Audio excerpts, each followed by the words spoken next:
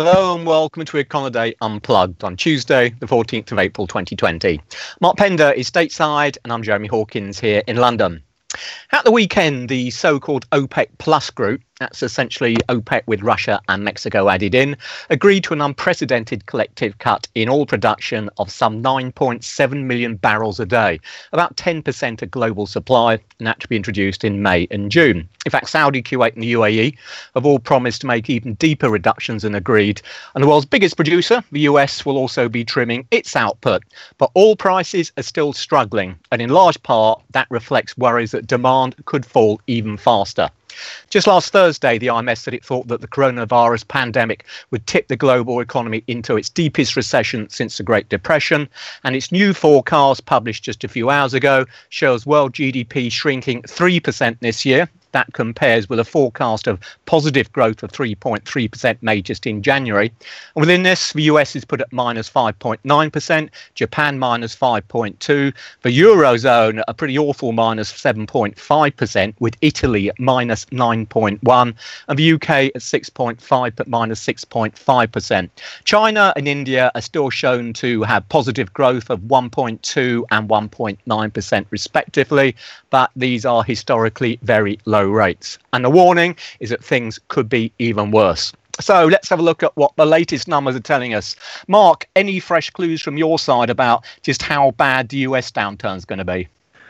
Well, I guess we're probably going to get those indications tomorrow with retail sales. This will be for the month of March, and also industrial production, which will also be for the month of March. What we've had out of the U.S. so far, as well as Canada, is employment data, which have just completely collapsed, and so it makes the assessment very, unpredictable. But these will be the first indications, retail sales being on the demand side for the U.S. and industrial production being on the supply side. So we'll be able to see what kind of a shock on each side is expected. Pretty much similar shocks by the Econoday consensus, which is -7 for headline retail sales. That's a monthly drop. That is gargantuan. And about -4 for industrial production, which is roughly the same because that's a volume measure. So they're both in the same camp, maybe 1/20th or some of a decline immediately. Sampling is always an issue here because depends on what part of the month things are sampled in,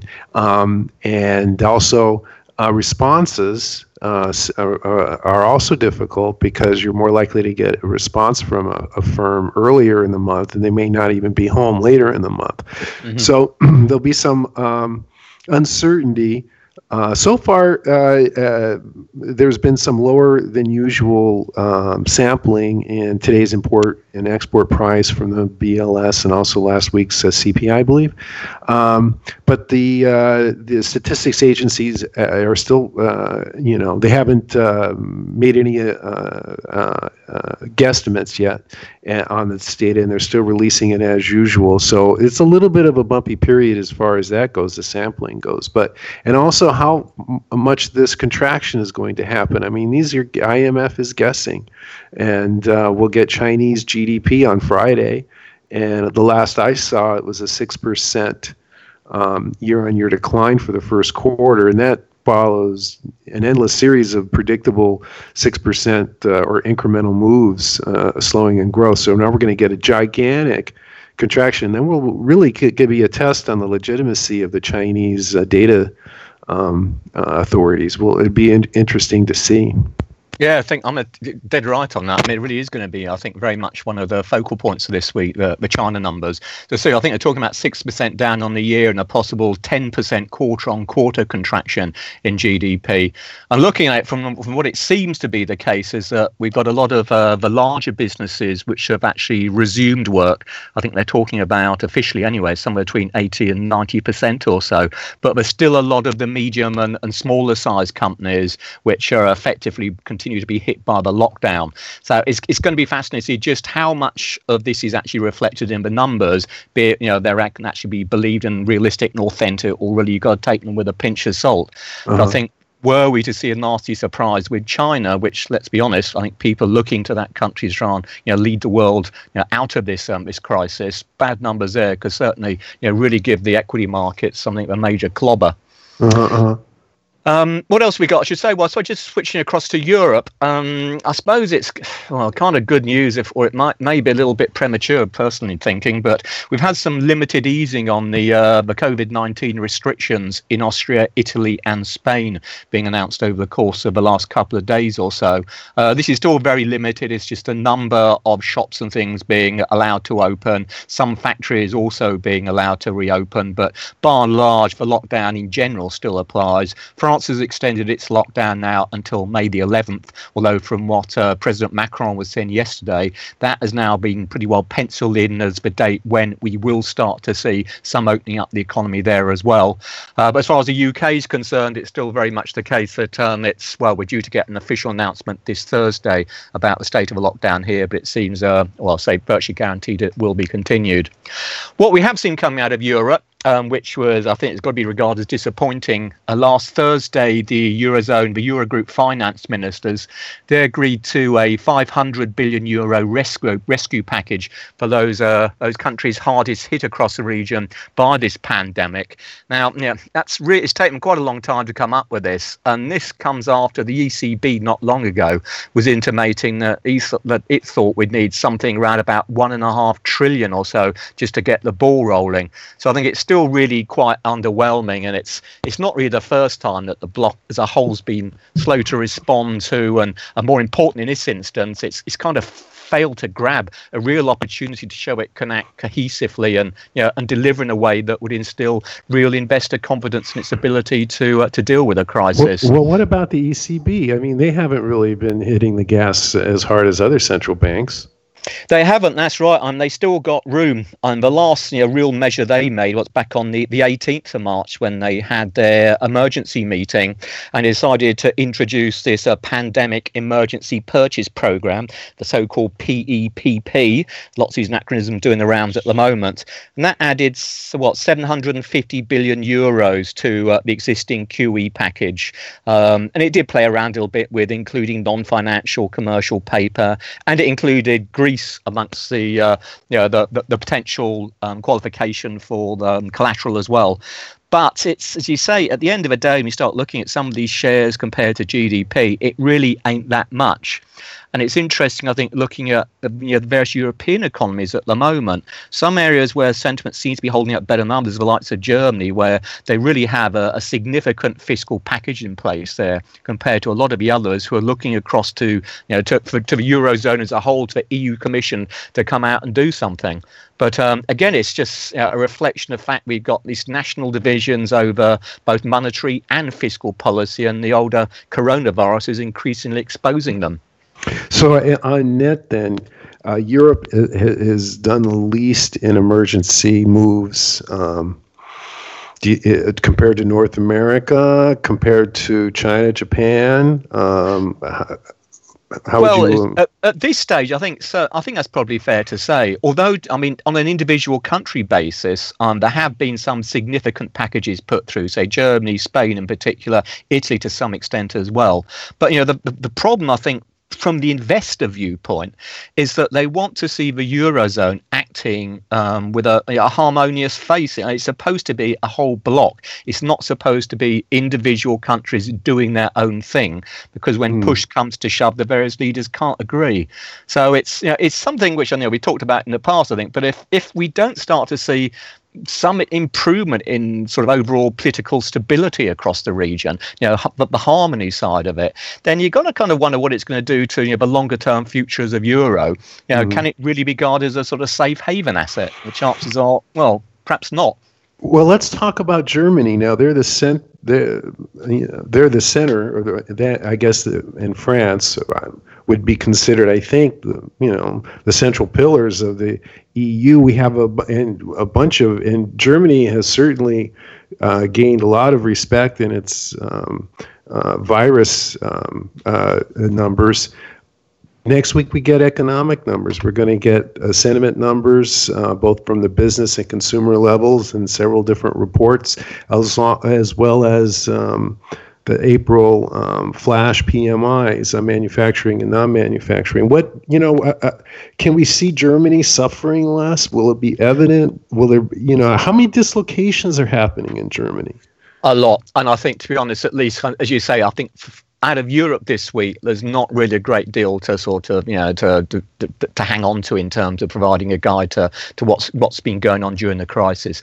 Next week, as you mentioned, you'll get the EFO survey. That's on Friday. We'll get these flash PMIs on Thursday, and I think those two sets of reports are going to be extremely important. Now, for a lot of Europe, we didn't see the lockdown coming in on a national basis until around about the middle of March time. We have had some information out of the likes of the Bank of France, for example, which have actually, looking at their own private surveys of activity, have found a major difference between the way the economy was working over the first half of March and the second half when effectively it imploded.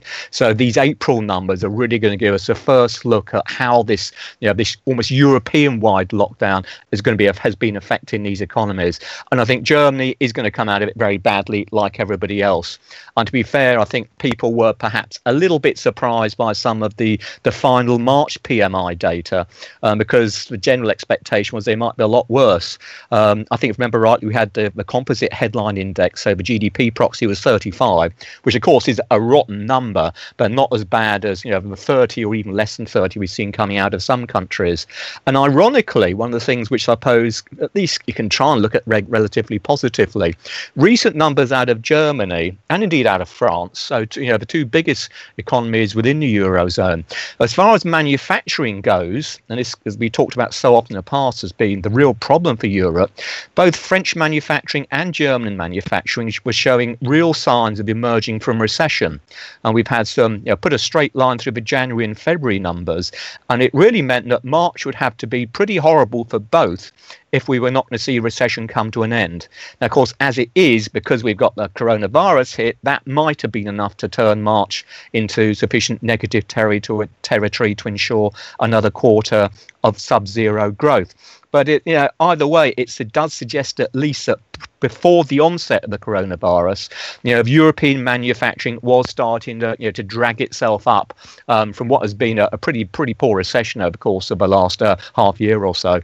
What about the European labor market? Now, the North American labor market, we had a terrible Canadian report last week for March, and that preceded a whole series of enormous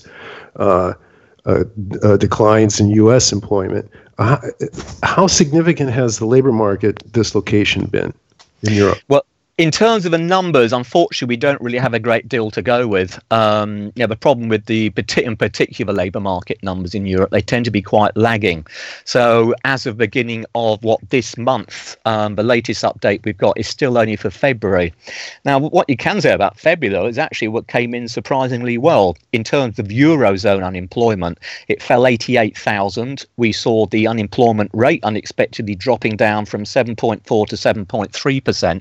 So that's its lowest rate in more than a decade. So it does suggest that, again, prior to the onset of this virus, the labour market, and notwithstanding a number of times we talked about sluggish and disappointing economic growth across the Eurozone, the labour market itself has actually been able to hold up remarkably well.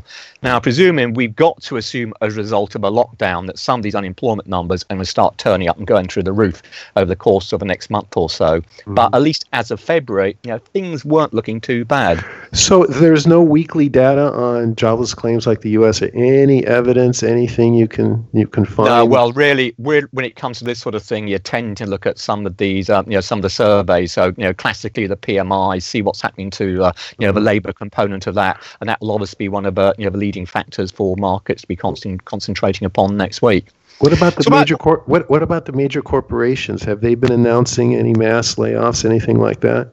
There have been some. I mean, a lot of it is just sort of furloughing of staff at the moment, hoping, not particularly in the likes of the UK, where the government, to all intents and purposes, is providing 80% of workers' salaries where they've been furloughed, so still effectively got jobs, but the company's not paying them, so the government's forking out most of their salary or wages.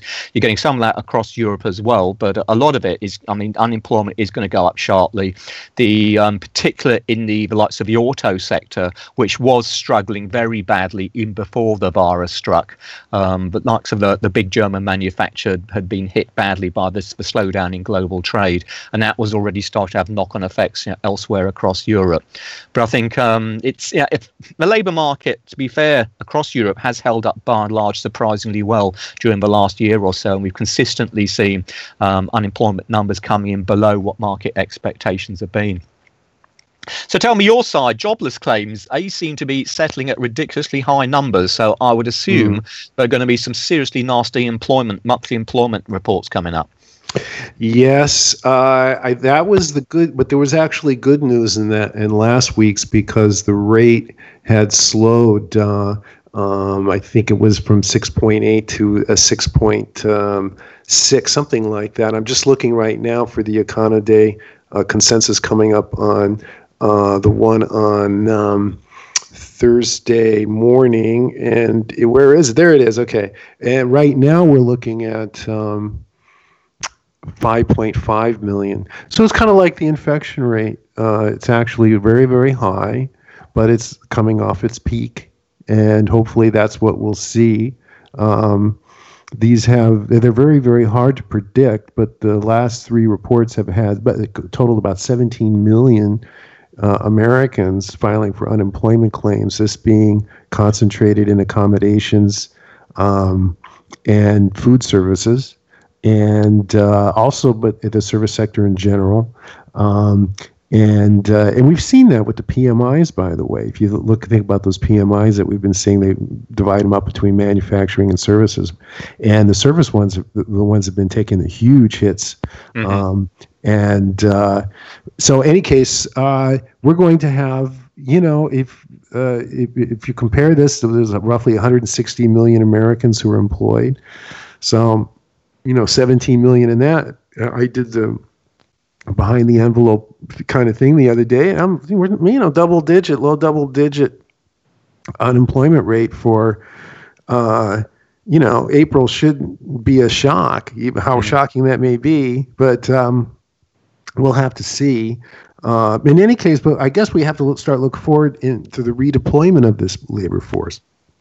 If it's smoothly, if people go back to work smoothly, if the employers take them on smoothly, if the employers use this opportunity as they might see it to down staff, that this would be a time to do that, and how much new force will be coming in will be part of the recovery story, and how fast these economies can snap back.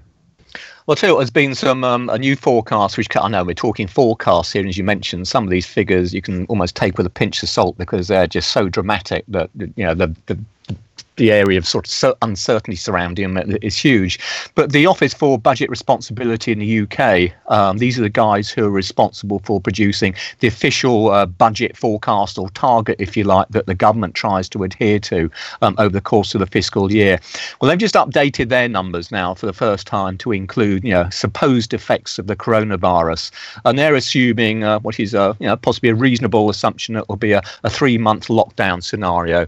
Now, before the coronavirus struck, they were looking for second quarter GDP growth in the UK, quarter-on-quarter basis, as we do over here, about 0.4%, which by UK standards of late actually wouldn't be too bad. They are now talking about, under their sort of central case scenario, a decline in second quarter GDP of 35%.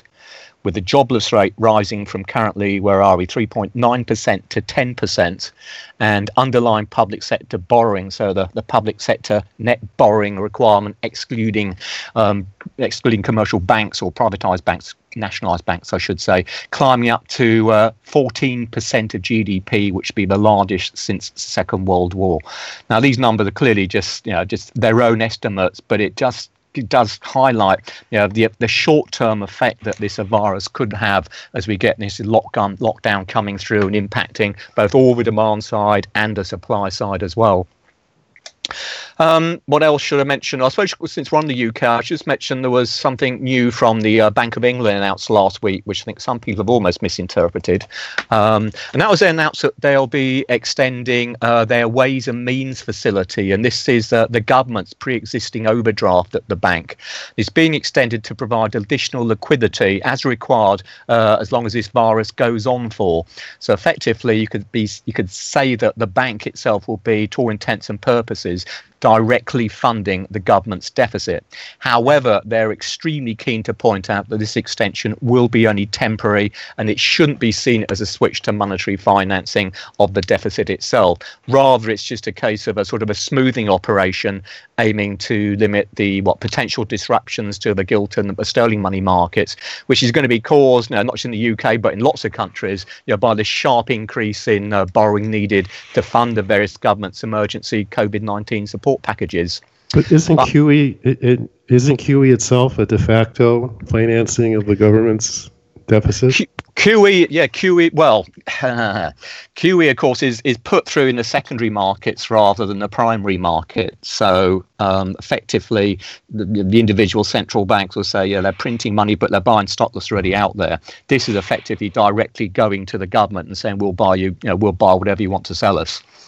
But it's interesting. There's been some discussion, certainly over here, looking at what the bank's doing. So this is all about really controlling the gilt market, making sure gilt yields don't go all over the place. And to some extent, from all the packages that the Fed's been putting through of late, some of it, albeit perhaps courtesy of the Treasury, but does this actually smack of some kind of yield target control a la Japan? And it may be interesting if it actually goes down that route. Now, for a country like Japan, which at the end of the day doesn't have an external deficit to worry about, you can probably get away with it. But for the likes of the UK, which has been racking up these current account deficits and sizable ones for such a long time now, the idea of suddenly coming out and say, well, look, we're going to target, let's say, the 10-year gilt yield at 0%, irrespective of whether that's high enough to actually attract the funding needed to fund the current account deficit. Well, that's a different question altogether. Well, that's what the Fed said in its emergency announcements on expanding QE, unlimited, indefinite, and it could be any group of maturities targeting anywhere. So we don't know, but it's open, Okay. Right. Okay. I guess we're very long enough. One thing I will just quickly mention, such is the demand now for up-to-date economic statistics that StatCan in Canada, the guys who are responsible for their official economic statistics, they'll be releasing a nowcast estimate of March GDP tomorrow. So that's Wednesday. So that will be a couple of weeks ahead of the next official GDP report, which will only be for February. So very much indication of just how, really policymakers want to know what's happening now so they can make up their policy and adjust very quickly to this coronavirus. So will we be calling this a flash, you think? What should we be calling this? Well, let's see if it's, I suppose, effectively, you have lots of nowcasts your side, don't you, from various regional feds? Yeah, but not from the official statistics. You're right. As I understand it, they're calling it a nowcast, and whether this is going to be the start of a regular release or a one-off type thing, I don't know at this stage. It's only just been announced, I think. It's Q1? Is it going to be Q1? No, this will be for March because they have their monthly. Oh, just for the March? Well, we already know January, February. So Canada will be. Well, see, Canada, the Canadian official GDP numbers come out quite late, a lot later than the state. I know you have quarterly, but a lot later in comparison from the state side. So as we currently have, we don't actually have February GDP out of Canada yet. But before we get February GDP, they're going to come out with an estimate, a nowcast estimate of what March looks like. And what are we supposed to do with a database with something like that? Right? That is a very good question. It needs modifying. Fortunately, we got all these clever technical people who I'm sure will sort that out. Who are listening to this right now. Thinking, oh, good. Okay, then. Right, on a reasonably jovial note, I suppose, let's round it off there for this week. But to keep up to date with what is happening now, remember, keep checking Econoday's global economic calendar. On behalf of Mark and myself, thanks as always for listening. Stay safe, and we'll speak with you next time. Bye for now.